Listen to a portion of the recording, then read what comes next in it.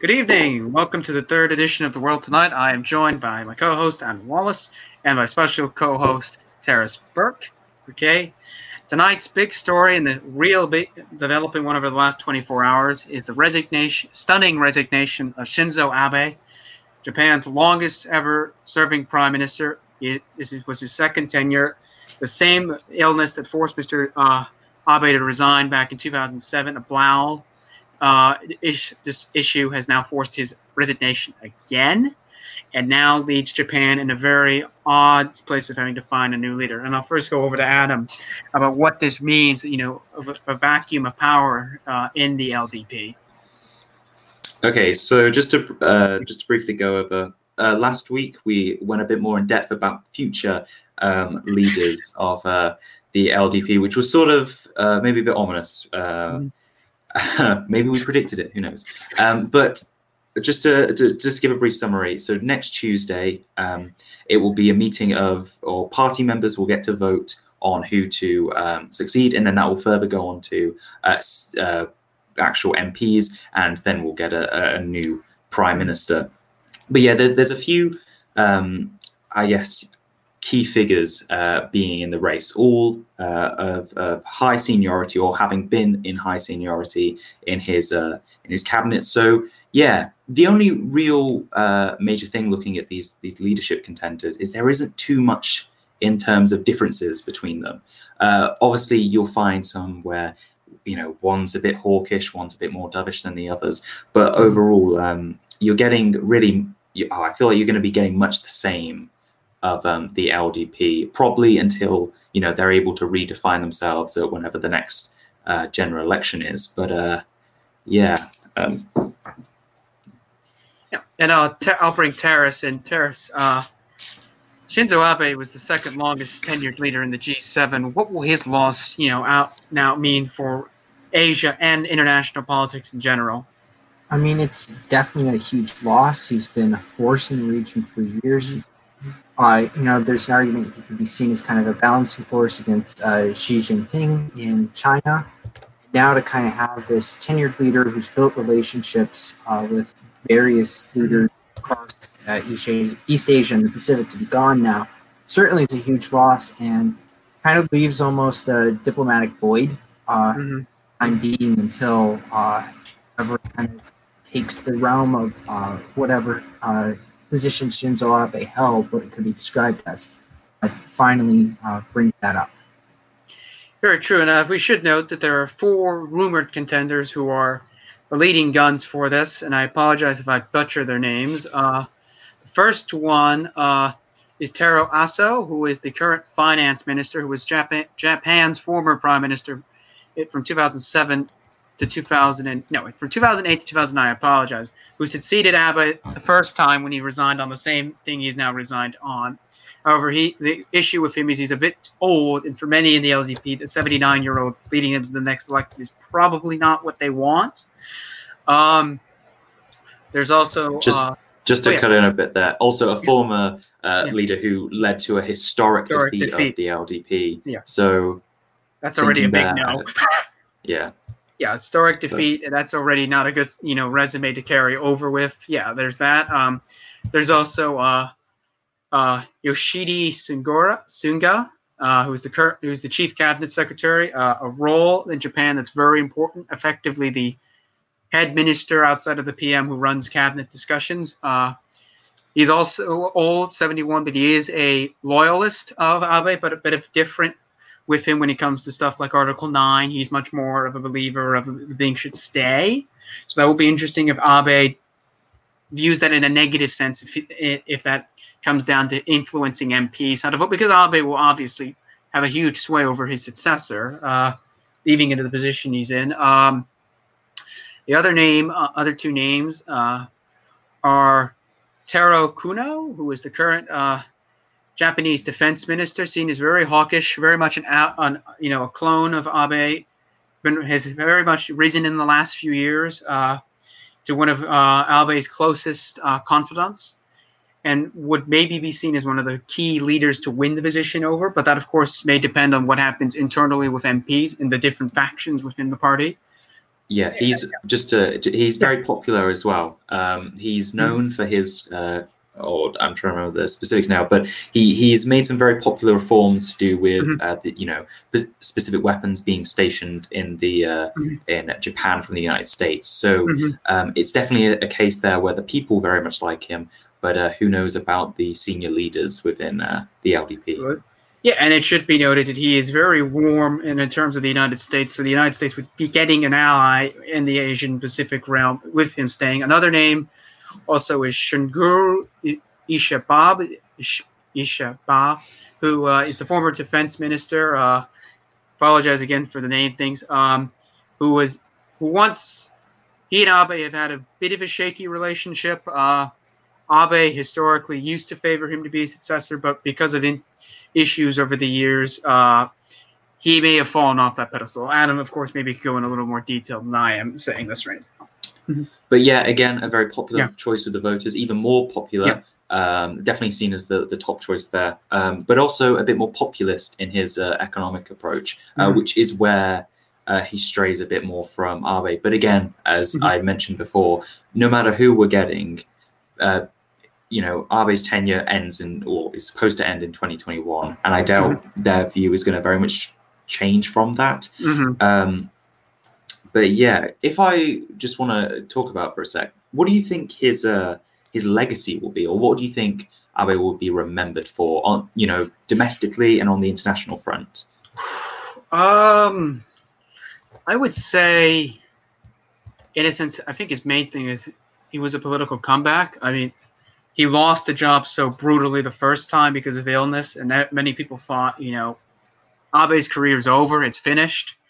To take back the LDP after, you mentioned earlier, a very, terrible defeat after the 2009 elections, and to bring it back to power in a moment when Japan was reeling from the tsunami and Fukushima both in an economy that was stagnating, to being there, the longest serving, consecutive PM ever, and restoring Japan's economic growth and strength in the region, I think is really his key legacy. He may have not gotten his Article 9 passed, but on the most part, his economics and domestic policy, he goes down probably as one of the greatest Japanese prime ministers ever. But on the other hand, just to prevent a bit of a different view, he, at the moment in time, at this snapshot, in polling, is doing the worst he's ever done, as high as 70% disapproval rating. So this is definitely not the best time for him. Definitely echoing when he first resigned. So relating it to the COVID-19 pandemic and the seeming failure to contain that, the scandal around the cost of the Olympics is also a big thing around there. But really, just from my perspective, his true legacy is definitely going to be around defense and coordinating allies against China. So yeah, definitely will be interesting to see how that legacy progresses. As you say, he didn't get his Article 9 repealed, which would allow Japan to take a definitely more active and less pacifist-based approach to their military and foreign policy. But yeah, definitely, I think his main positives are going to be his role internationally rather than domestically. Oh, I agree. I mean, there's a very good argument to say that when he took over Japan was slipping, and America's, preference and key allies in the Asian region, it had been surpassed by others. And he now leaves leaving Japan as America's and really the West's key ally in the fight against China, as Japan has been the first real country in the region to say we will stand up to China economically and militarily if we have to. As Abe got controversial. There was a bit of controversy diplomatically between the two countries when Abe decided to send warships, peace ships under Japanese law, but into the South China Sea with the United States Navy, which did not make the Chinese government thrilled at all that Japan was taking more aggressive measures. Teros, you want to add in? I mean, yeah, just it's been definitely a key thing for Abe, but again, he's failed with Article 9, and then there's been other aspects, negotiating with Russia, with islands, and then with North Korea and Japanese citizens abducted. Those two things have not yet happened. So for Abe to kind of lack in those is also kind of a I drawback. agreed, and I from think this you know timeline. I will say as someone who did praise him, that there are some things I will criticize. I mean, his insistence on changing historical events, for example, with the comfort women in South Korea. That, let's be very clear, that what happened there was a war crime and very horrendous, and to whitewash it in the way he has done, and many in his party have, is despicable. And I don't like to go this far, but I will say, you know, that's something that really can't be changed, even if I understand if it's something of national pride you want to fix up. Yeah. It's definitely a very complex legacy, and that comes with a very complex political landscape like Japan's is.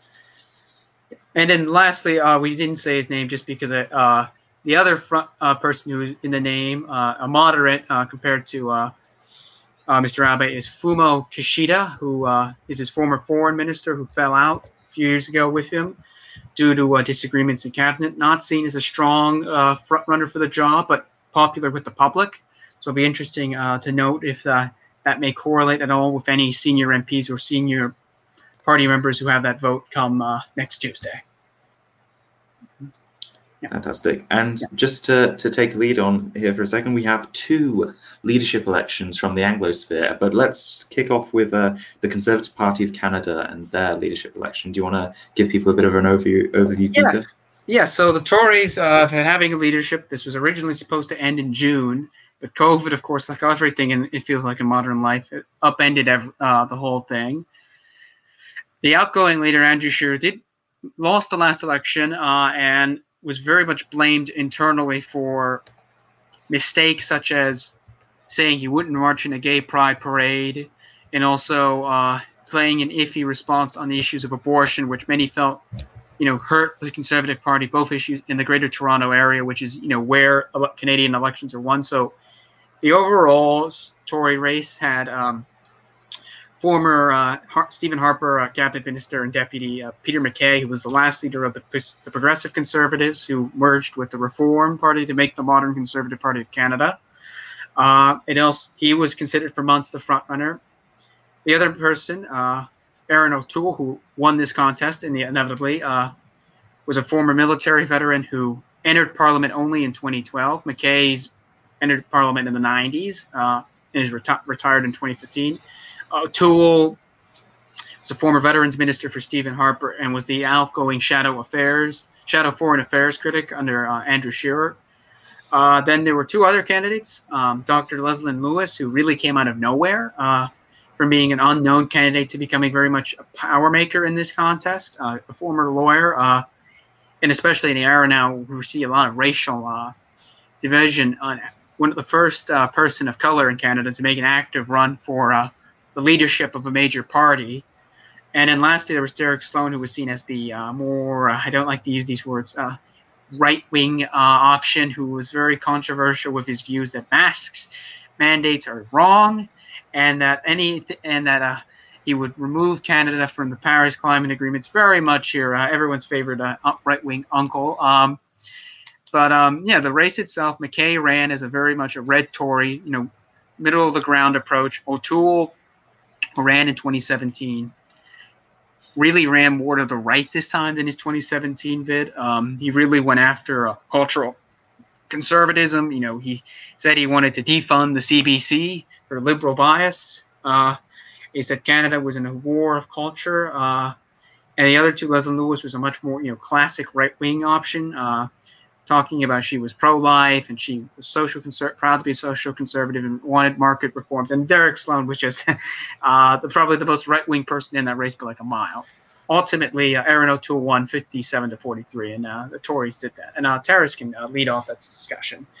Yeah, so Derek Sloan, for Americans, it's best to describe him as my current U.S. Representative Steve King, just wacko supremacist. I'm not holding back. Derek Sloan was just an interesting candidate, to say the least. Leslyn Lewis kind of reminded me almost of Rick Santorum in 2012, just kind of came out of nowhere with a very social conservative sphere. She did really well in the prairie provinces of Canada and Alberta, which can be described as Texas. like what we usually think of Texas, not necessarily in this election, but certainly in 2012 and some of our like Great Plains states. And it was just interesting overall. Aaron O'Toole comes famously, it was discussed that during discussions to almost censure or remove Derek Sloan from the Conservative Party caucus, this is like, no, we can't do this. Kind of was a famous voice in defending him, and that I think ultimately helped play a role in his victory against Peter MacKay. Peter MacKay had an open basket. He honestly could have had a shot to have had this leadership in 2017. He didn't take it. He missed it. He decides to run in 2020, misses it. And so not only do the Conservative Party, at least in my opinion, have almost a weaker, stronger than Andrew Scheer, but weaker than what Peter MacKay could have done. But there was also the fact it took nearly 2 days to count the ballots. Started on Sunday, and they had a problem with a ballot an envelope opening machine. Then an extreme number of ballots. I think reports put it close to 30,000 ballots that had to be counted by hand, had to be redone. So the results went from being released, I think it was 6:30 Eastern, to it was sometime after midnight Eastern. It was a very weird realm, but certainly it was just not a look for the Conservative Party of Canada at all. Adam? Yeah, so just looking at this from the challenge that O'Toole now has politically to try and reclaim the Conservative Party of Canada into government. Let's start with how people perceive him, and voters from the outside who may consider voting Conservative but now have them as leader. A Lega poll was conducted which found people were 37% less likely to vote for the Tories and only 13% more likely to vote for them. Furthermore, the most recent lean toss-up model still has the Conservative Party losing seats, hovering in the high 20%, and actually, losing them to the NDP and the LPC. So, yeah, currently, despite the expected boost of a new leader, isn't really coming around. And yeah, as we talked about in the previous show again, which you should definitely check out, is there's a massive uphill battle for the Conservative Party of Canada, and they just aren't cutting through. Multiple polls have been released, and with the disclaimer that he's a new figure, he's not really known outside of Ontario and the Greater Toronto area. That people don't find him trustworthy. They don't find him honest. Those kinds of things. So yeah, to have to lose in a battle of honesty to someone like Trudeau is definitely an interesting one. So yeah, really going to be a massive battle, especially because he was the guy who said, I can win the voters of the Greater Toronto area. And really what we're looking at now is the possibility that he might even lose his seat at the next election. So yeah, definitely very challenging for them. Who knows what the future is for the Conservative Party of Canada at the moment, because it really isn't looking as pretty as they'd be hoping for. And I think it's interesting. Look, I think to O'Toole's credit, he ran a much better leadership campaign than Peter MacKay. To quote an infamous quote that Peter MacKay used on Andrew Scheer, that Andrew Scheer's people made sure the media heard again. You have an open net shot and you missed it. MacKay missed his shot. I mean, he was the front runner for months, and to Aaron O'Toole's credit, he got his voters out. He mobilized them. He got the votes he needed in the leadership. I think, Jonathan in the chat is saying he disagrees with that, and I think that's fair. I mean, it is interesting to note that one thing that's really interesting with O'Toole since he's taken the job is his first press conference. He says the two things that really caught my attention. I'm pro-choice and I'm pro-gay rights, which really shows he's already starting to have to move himself into the political center to win voters over. I mean, he can't, say, I get the conservative view. And I'm sure, yes, that's how you have to run a leadership campaign. But he also now realizes I can't fall into this. Yeah. Go ahead. Just to jump into this, he's obviously moderating a lot on, say, something like climate change, where he's against a carbon tax. but he's still for some kind of price on pollutants. Yes. And just to talk about it in the chat, where saying, he's going to, maybe O'Toole strengthens. To be honest, I don't think it matters who came into power for the Conservative Party, because ultimately, it doesn't seem like there's going to be much favour in who's leading them. They're not getting that post-election bounce. They need somebody who can actually, they have to do something first. There's countless times in polling where, somebody gets a new leader, they gain a few points or whatever. We're not seeing that. And I think I can understand that why, because the Conservative Party have to rebuild their image. And it's, I'm not discounting them or anything. What I'm trying to say is that they definitely have a very difficult fight. Well, and I think it's interesting that, there's been rumors, for months now, will Trudeau's throne speech be voted down by the Commons? Will there be an election? And already O'Toole's first thing is like, no, let's put the brakes on the idea of an election, because I think he realizes most Canadians don't even know who he is. Exactly. And most people probably are like, so what's the difference now with him and Scheer? So I think for him, really, he's going to need this next few months. Could he? Sure. Could he do much better in the polls? Absolutely. But he needs to build up, the way, Stephen Harper. I don't like Stephen Harper was the master of this, going on television every other night and basically saying, this is my view. And the Liberals aren't going to do this because they're afraid to take me on. And it worked. Yeah, inevitably, it put pressure on, on the Liberals, because Stephen Harper every day and night was going on programs he didn't agree with. Stephen Harper didn't like the CBC either, but who was on the CBC every night when the first invitation came up? Stephen Harper, when he had to win. But I think O'Toole, I'm a little more bullish on him, but I do think, I think the first key will be who he puts in his shadow cabinet. Really is an indication of where he wants to take this party. Will he ask people like Leslyn Lewis or Peter MacKay to join his cabinet, even though they're not MPs, but in a symbolic gesture saying the Conservative family is now united? And it will be interesting to see how his team, rolls out, because look, he has an interesting path ahead of him. Justin Trudeau has led a lot of landmines for the Tories to go after him. They haven't gotten him yet.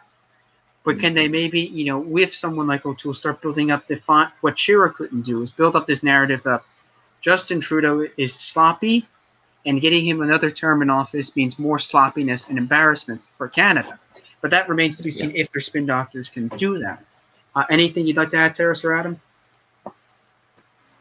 It's just been, you've seen how skills that Trudeau's had, and the Conservatives have not really jumped on them at all.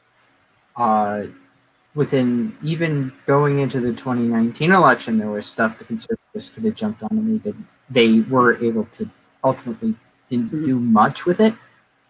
Still did gain seats in 2019 and brought the Liberals to a minority government, but in the end, it didn't really do much. It didn't help them. It left them arguably in a weaker position than they were when they were down to 99 seats. So, and the thing is, and I'll praise the Liberals on this, the Liberals didn't win the popular vote, but they got the votes and the seats they needed to get over the line. They got their seats in the GTA. They held on in the Atlantic. And I think right now, the only party that really wants to go into an election is the Bloc, because they know, because the Bloc is not the Bloc. I apologize. Yeah, it is the Bloc, actually. Yeah. Excusing the Bloc and the provincial party around, because they're a popular Quebec force, and they would probably win seats from probably all three parties, the NDP, Tories, and Liberals right now. But the Tories don't want to go into an election because their leader's unknown. The NDP has had its own issues, with an identity crisis. Jingmit Sin has really been a disappointment as NDP leader, really overshadowed by the main two parties. It really sometimes feels like the NDP really doesn't exist anymore in the chamber. I think O'Toole has a road ahead. Look, he's from the GTA, so he's going to have to use a lot of that strength he knows in the GTA to win places back that have been slipping away from the Tories since 2015 and 2019. And now we'll move on to the other Anglosphere leadership contest. And for full notice here, for those who may not be aware, Adam is a member of the party we will be discussing here. So in case anyone needs that consultation, this is the Liberal Democrats, the party that has been the imitation of jokes and other things throughout the last few months for many odd reasons. And the leadership contest was between Ed Davey and Layla Moran, both of whom Ed Davey's the old Orange Booker type, served in the coalition government under David Cameron. Layla Moran is a much more younger, more the lefty, part of the party, not lefty actually, but the lefter version of the Liberal Democrats, wasn't in the coalition government. And she was running on this, fresh ideas. And the contest, while not covered, was, a bit of a big slugfest between the two. Ed Davey won the contest in a bit of a landslide, which I think most people didn't see coming. First, go to Adam. You are a member. I don't know who you voted for, and you may go into that if you'd like. But what is your reaction as a Liberal Democrat to the result? So, yeah, I'll just give off my first observations with the actual result. 36.5% for Ed Davey versus 63.5% versus 36.5% for Layla Moran. That was colossal as a landslide for him, really. I think it's the second highest result or mandate a Liberal Democrat leader has gotten in a leadership election. I think the first was in Paddy Ashdown back in the 1990s. So, this is a very big moment for the Liberal Democrats. Just to set the scene for you, for those of you who may not know a bit about British politics. So, the Liberal Democrats has always been a bit of well, in the 1990s and the early 2000s, they were seen as a new party trying to shake things up between the big two. And they were able to get to a height of getting, very similar vote shares in the mid to high 20s to try and rival the Conservatives and the Labour Party, representing liberalism against, the third wayism of Blair or the centre-right to right-wing ideology of the Conservative Party. But in recent years, after the coalition, which they entered with the Conservatives, they collapsed just entirely. I believe in 2015, which was their first post-coalition election, they got 7% of the vote compared to I think it was about 26% or so that they got in 2010. So people clearly felt very distrusted by them because, they went back on some of their promises that they made and got very little in return. So that's just a bit of the scene. Ever since then, they've been going up and going down. And in 2019, they were doing the best they've ever done in the local elections, where they got their best ever results, and the European elections, where they got their best ever results. But then you get to the 2019 general election, and they lose seats. They gain, they get 12% of the vote, 11 seats. So, and now at the moment they're on 6% of the vote. Just, diminished to the once great giant that Paddy Ashdown and Charles Kennedy, who were former leaders, once reigned over. So yeah, definitely a very, very difficult position for the Liberal Democrats. And what what Ed Davey is going to have to do is rebuild that Liberal Democratic view.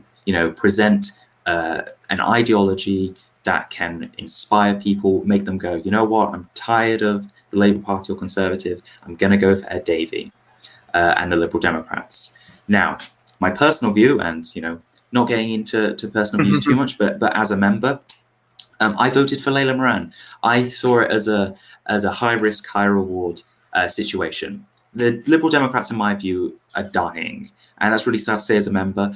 But their position is diminished, colossally, and the new leader has to set out some new form of liberalism in the UK. But Ed Davey, in my opinion, doesn't really give that. His whole idea during the leadership election was, I'm the one who can win over moderate Conservatives, and that is what the Lib Dems need to appeal to. That's where they come second in a lot of seats. They need to win over Conservatives to get over and win them. But from my point of view, and from some members that I've seen lead the party and so forth, he really doesn't bring that. He's a very, a bit of a boring man. And from a party that's representing liberalism and needs to be exciting and actually needs to fight for something, it's not really getting that. But then again, the majority of the membership voted for it. So clearly they're seeing something unique. Maybe they're seeing that, Layla Moran couldn't have won over moderate conservatives and he can. So yeah, definitely going to be very interesting to see what the Liberal Democrats can do in the 2021 local elections that are coming up. That's really going to be his first test. But who knows? Back in 2019, Vince Cable, who was the leader then, acting leader, I think, he got the best ever results of the Liberal Democrats at a local election. And they were only polling at 6% then. So who knows what Ed Davey can do? I'm not too optimistic, but I'd love to hear some of everybody else's view if they have any. Terrace? Yeah, I mean, arguably, there's been two events which have hurt the Lib Dems. You can argue they're still kind of reeling from the coalition and the damage that occurred from that from 2010 to 2015. And then the second thing I think has been Brexit. They took a very hard stance. And so arguably that there's, at least from my view, there's still kind of a view that there's still this Remainer party and they were continually that. And at 2019, they just got busted for. I mean, yes, they gained share of the votes, but they lost seats. Their own leader lost their seat in Scotland. Couldn't hold their own against the SNP. So, the Brexit spokesman lost to the Tories in London, of all places. I mean, Tom Brake losing, Stephen Lloyd in Eastbourne. It's just been kind of hit or miss. I mean, they did give I can't believe I forgot the foreign minister's name. Dominic Raab. Yeah, he had a very close result against Lib Dems in his seat in Esher and Malton. So it's just very, very interesting how they are. They're set up for potentially victory in some seats, but we also have to consider they need those same candidates that they had in 2019 in those seats too. Yeah, and I think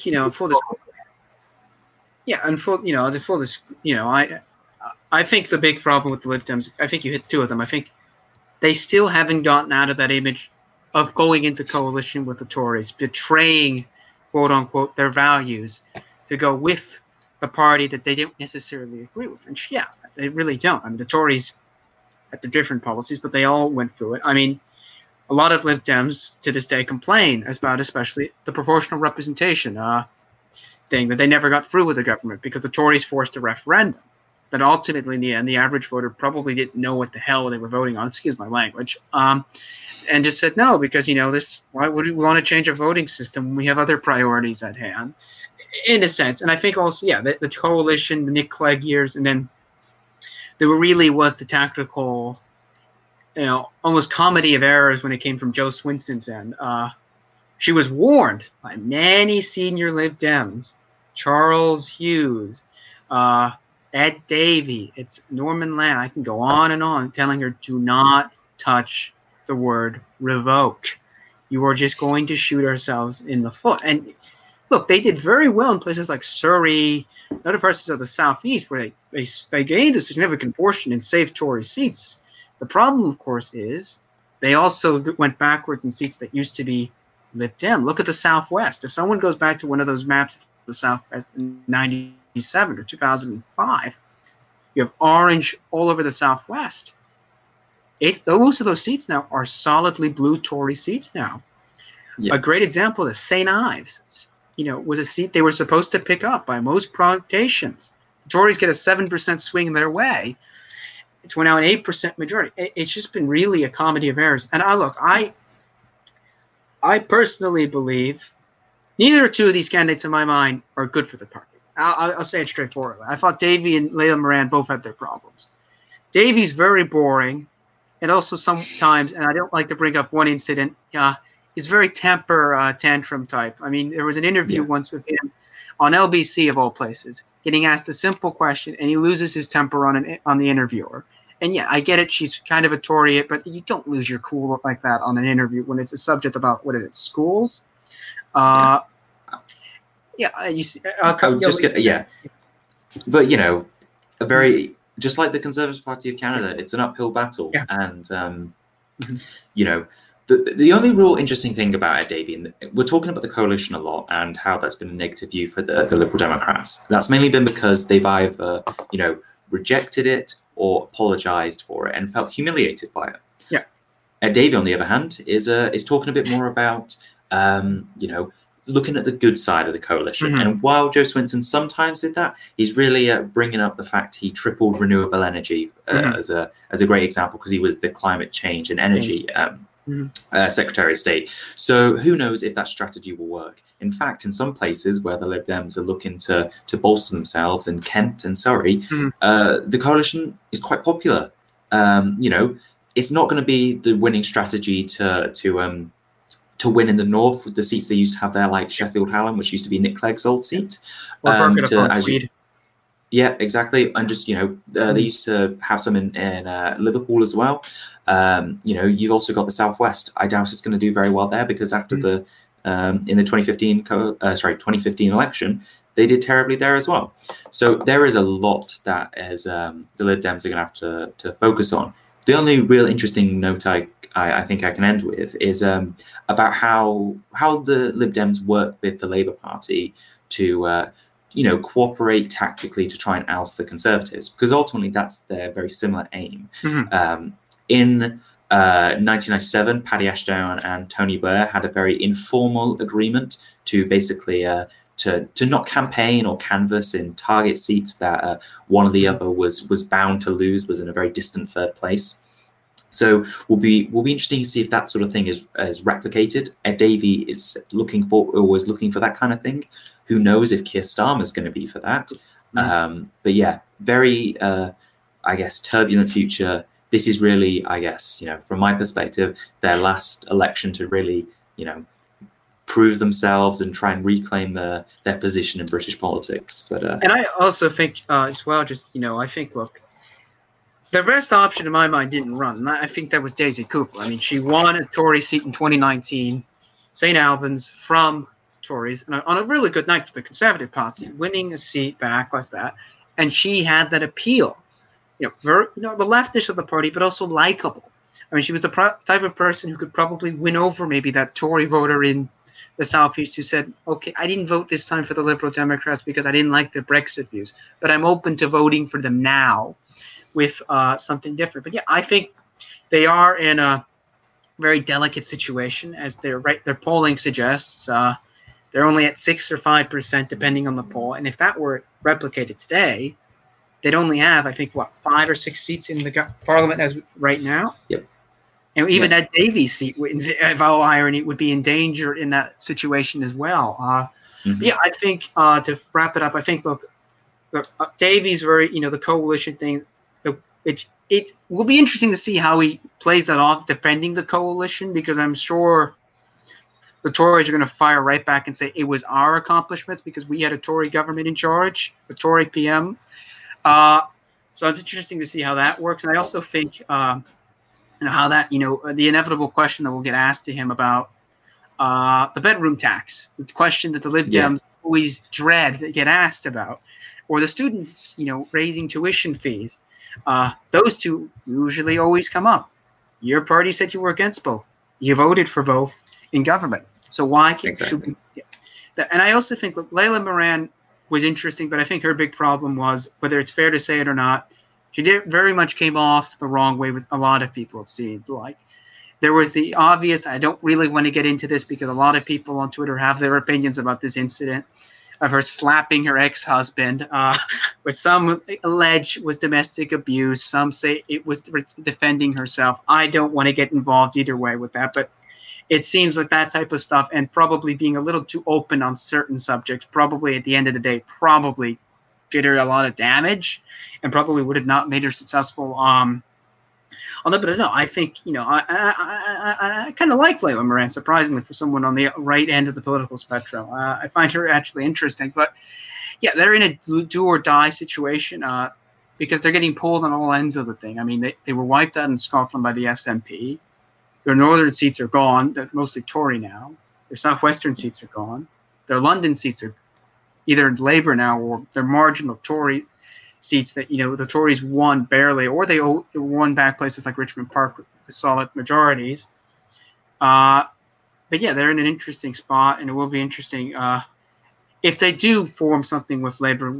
what those conditions may be. Would it be PR, or would it be some referendum on PR again? So that's interesting on its own self. On more pleasant news, I'll give it over to Adam to talk about a great development out of Africa this week, which is the eradication of wild polio. Adam. Yes, exactly. So as the introduction just said, polio has been, or wild polio, which is the more dominant strain, has been eradicated in Africa. Very, very big news, mainly because it's been the first eradication or big regional eradication since 40 years ago with smallpox. Ultimately, these things, or the main reason I wanted to talk about this specifically is because it really shows that internationally, collective effort can produce incredible results for people who are in very difficult positions. This isn't a thing that came easily. This took a lot of time, a lot of money, and a lot of effort internationally, but ultimately has led to a very, very positive result. And just to go a bit more into the specifics, so when they say it's been eradicated, what they mean is that after 3 years have gone by, there hasn't been a single case of wild polio recorded on the continent.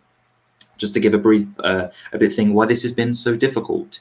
So for polio specifically, or wild polio, in 1 of every 27 million doses, there is a very, very minor chance that the vaccine can actually give you a case of the disease.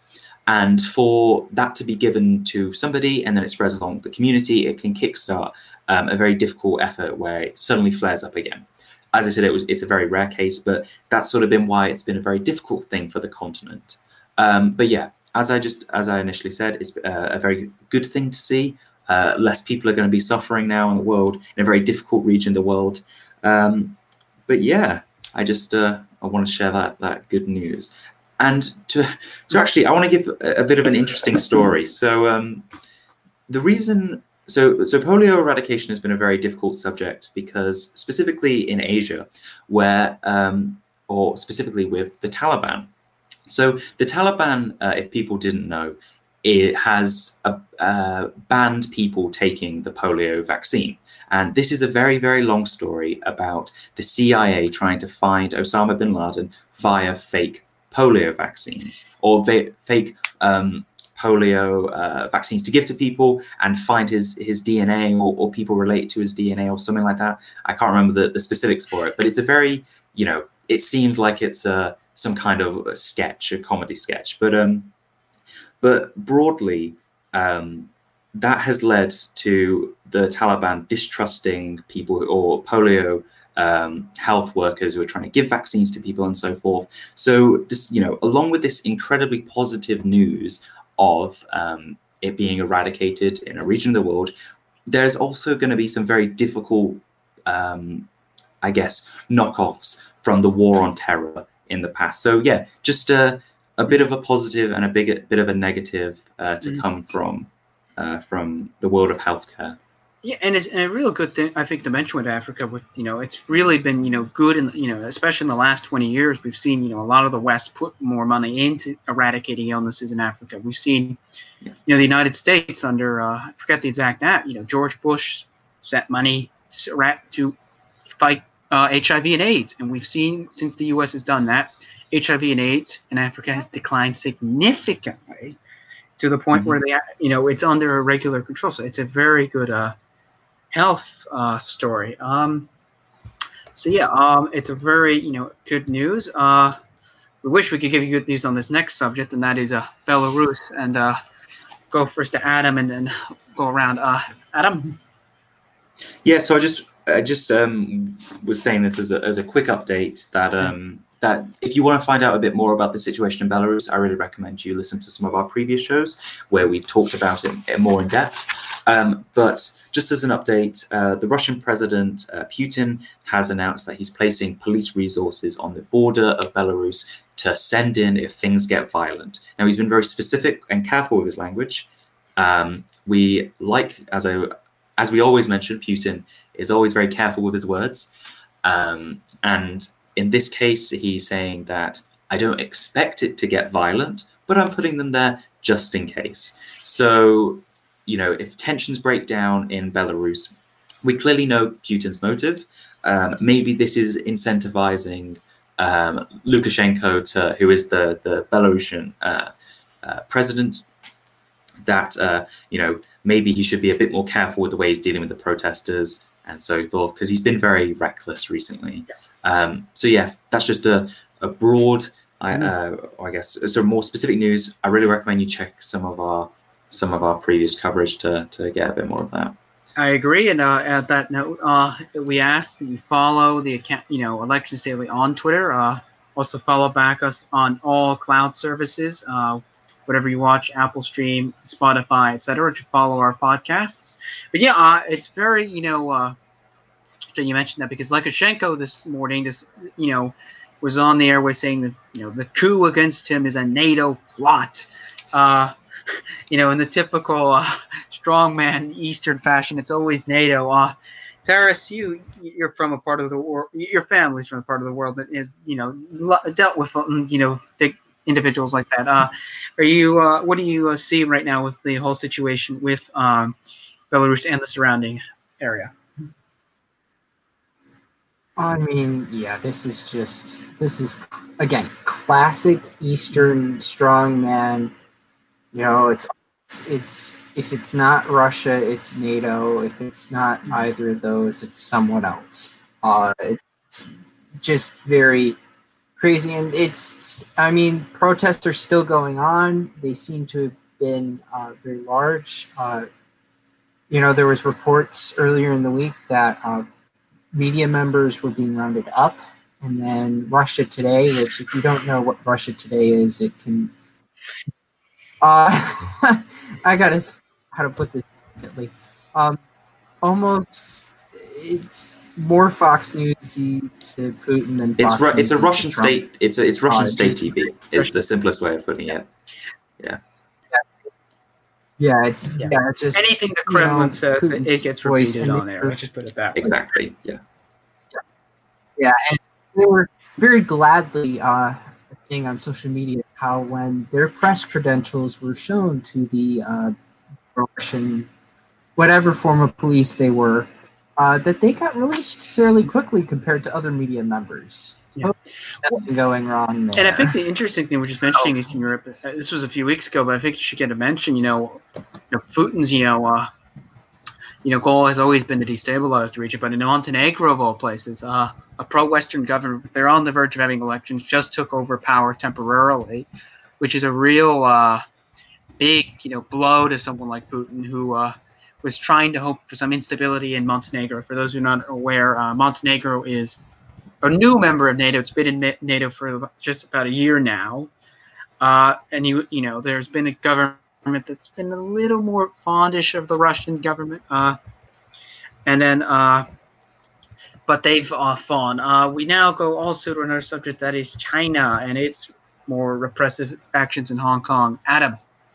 Yep. So again, I implore you to check out some of our previous coverage where we're talking about the national security law. That's the big thing in Hong Kong, which is repressing people's freedoms. You're getting individuals arrested on very trumped up charges and so forth. But more specifically, this comes after the Chinese Coast Guard seized a ship full of Hong Kong activists who were fleeing to Taiwan. Now, it was, I believe, 10 individuals or 10 young activists, one of which had been previously detained and released on bail for promoting secession and colluding with foreign powers. These are very broad terms I'm using here, and I will add that these are the ones the Chinese have stated they've been using.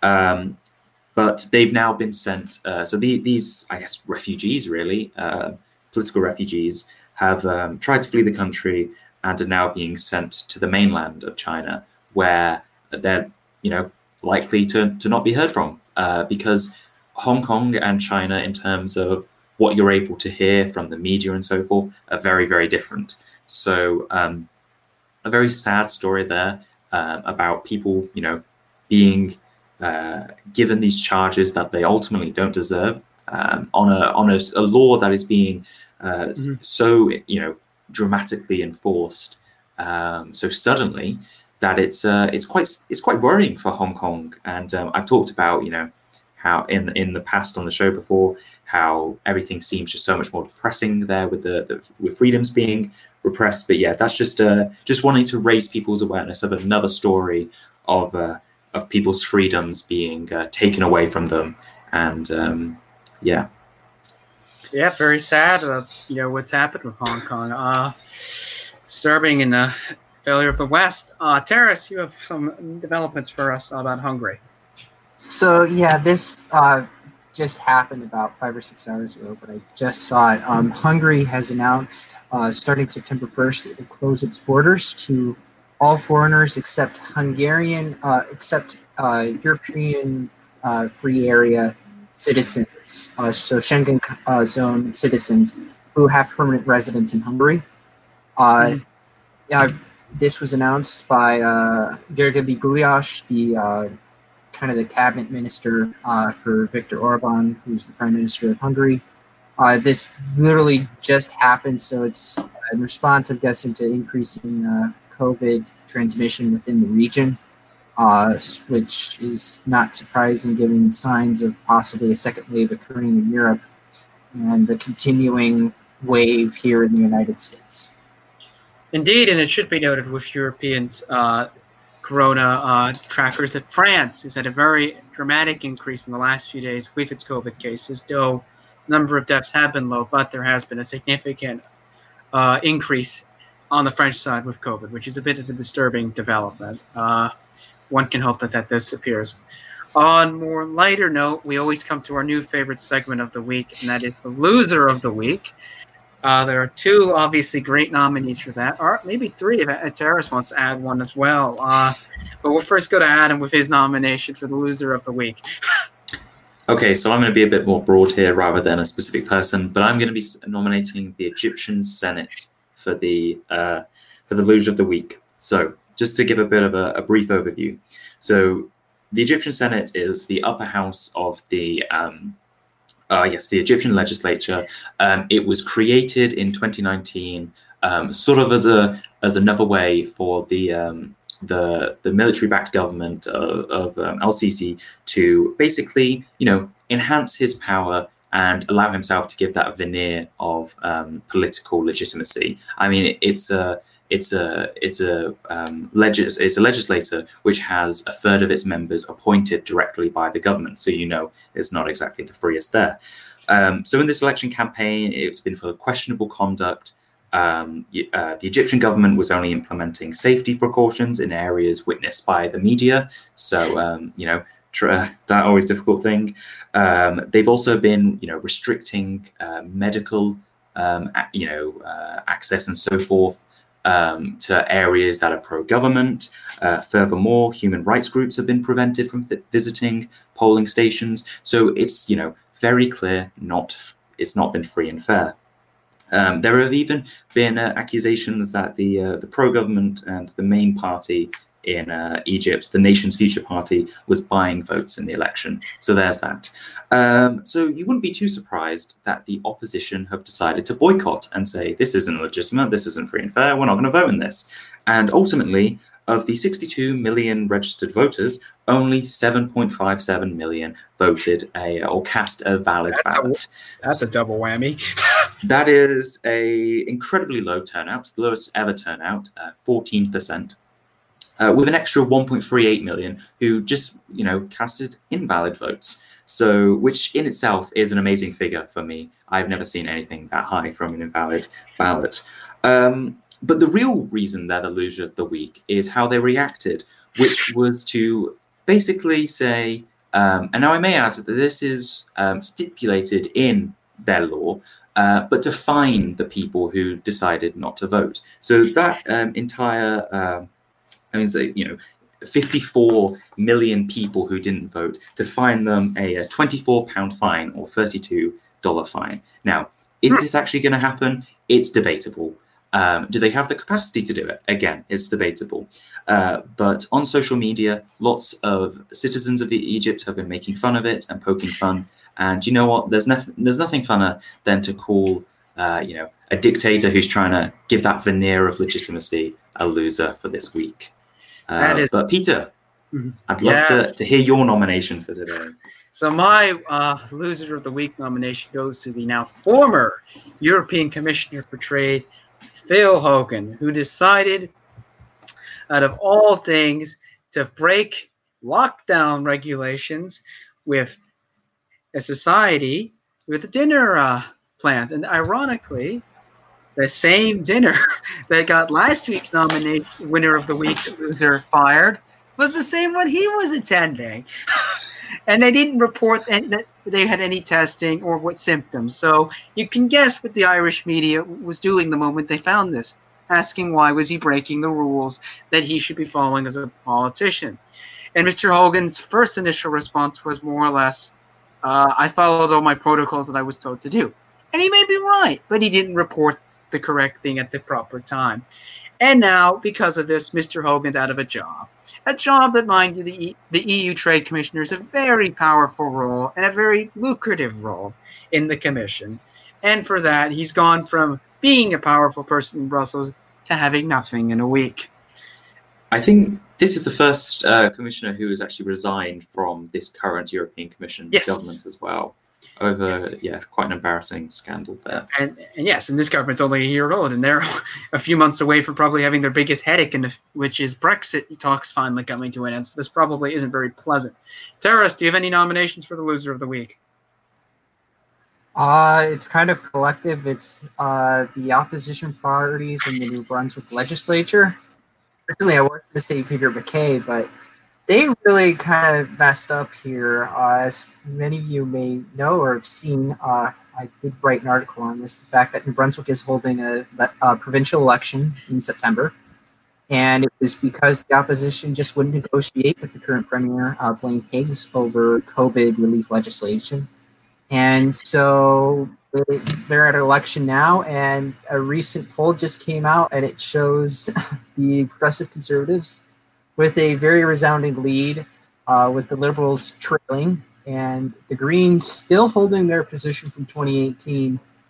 And the People's Alliance, which is a local Brunswick party, going from a respectable 12, 13 points in 2018 to 2%.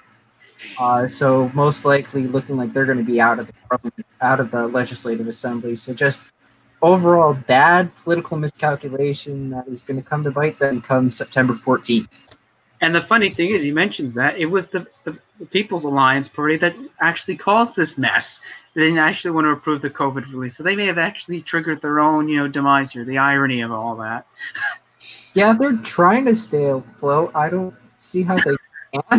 I mean, unless Chris Austin, who's a member of the Legislative Assembly, unless he somehow has a strong enough personal vote to win, because their other seat where they were really strong in Miramichi, the Liberal leader, Kevin Vickers, is running in that and probably will have a strong position there, given he was a former sergeant of arms during the attack on Center Block. Is famous, and also famous for when he was ambassador to Ireland to helping hand over a protester to the Garda. So, needless to say, kind of a prevalent figure, enough prevalent figure that he should win that seat and kind of render the People's Alliance useless.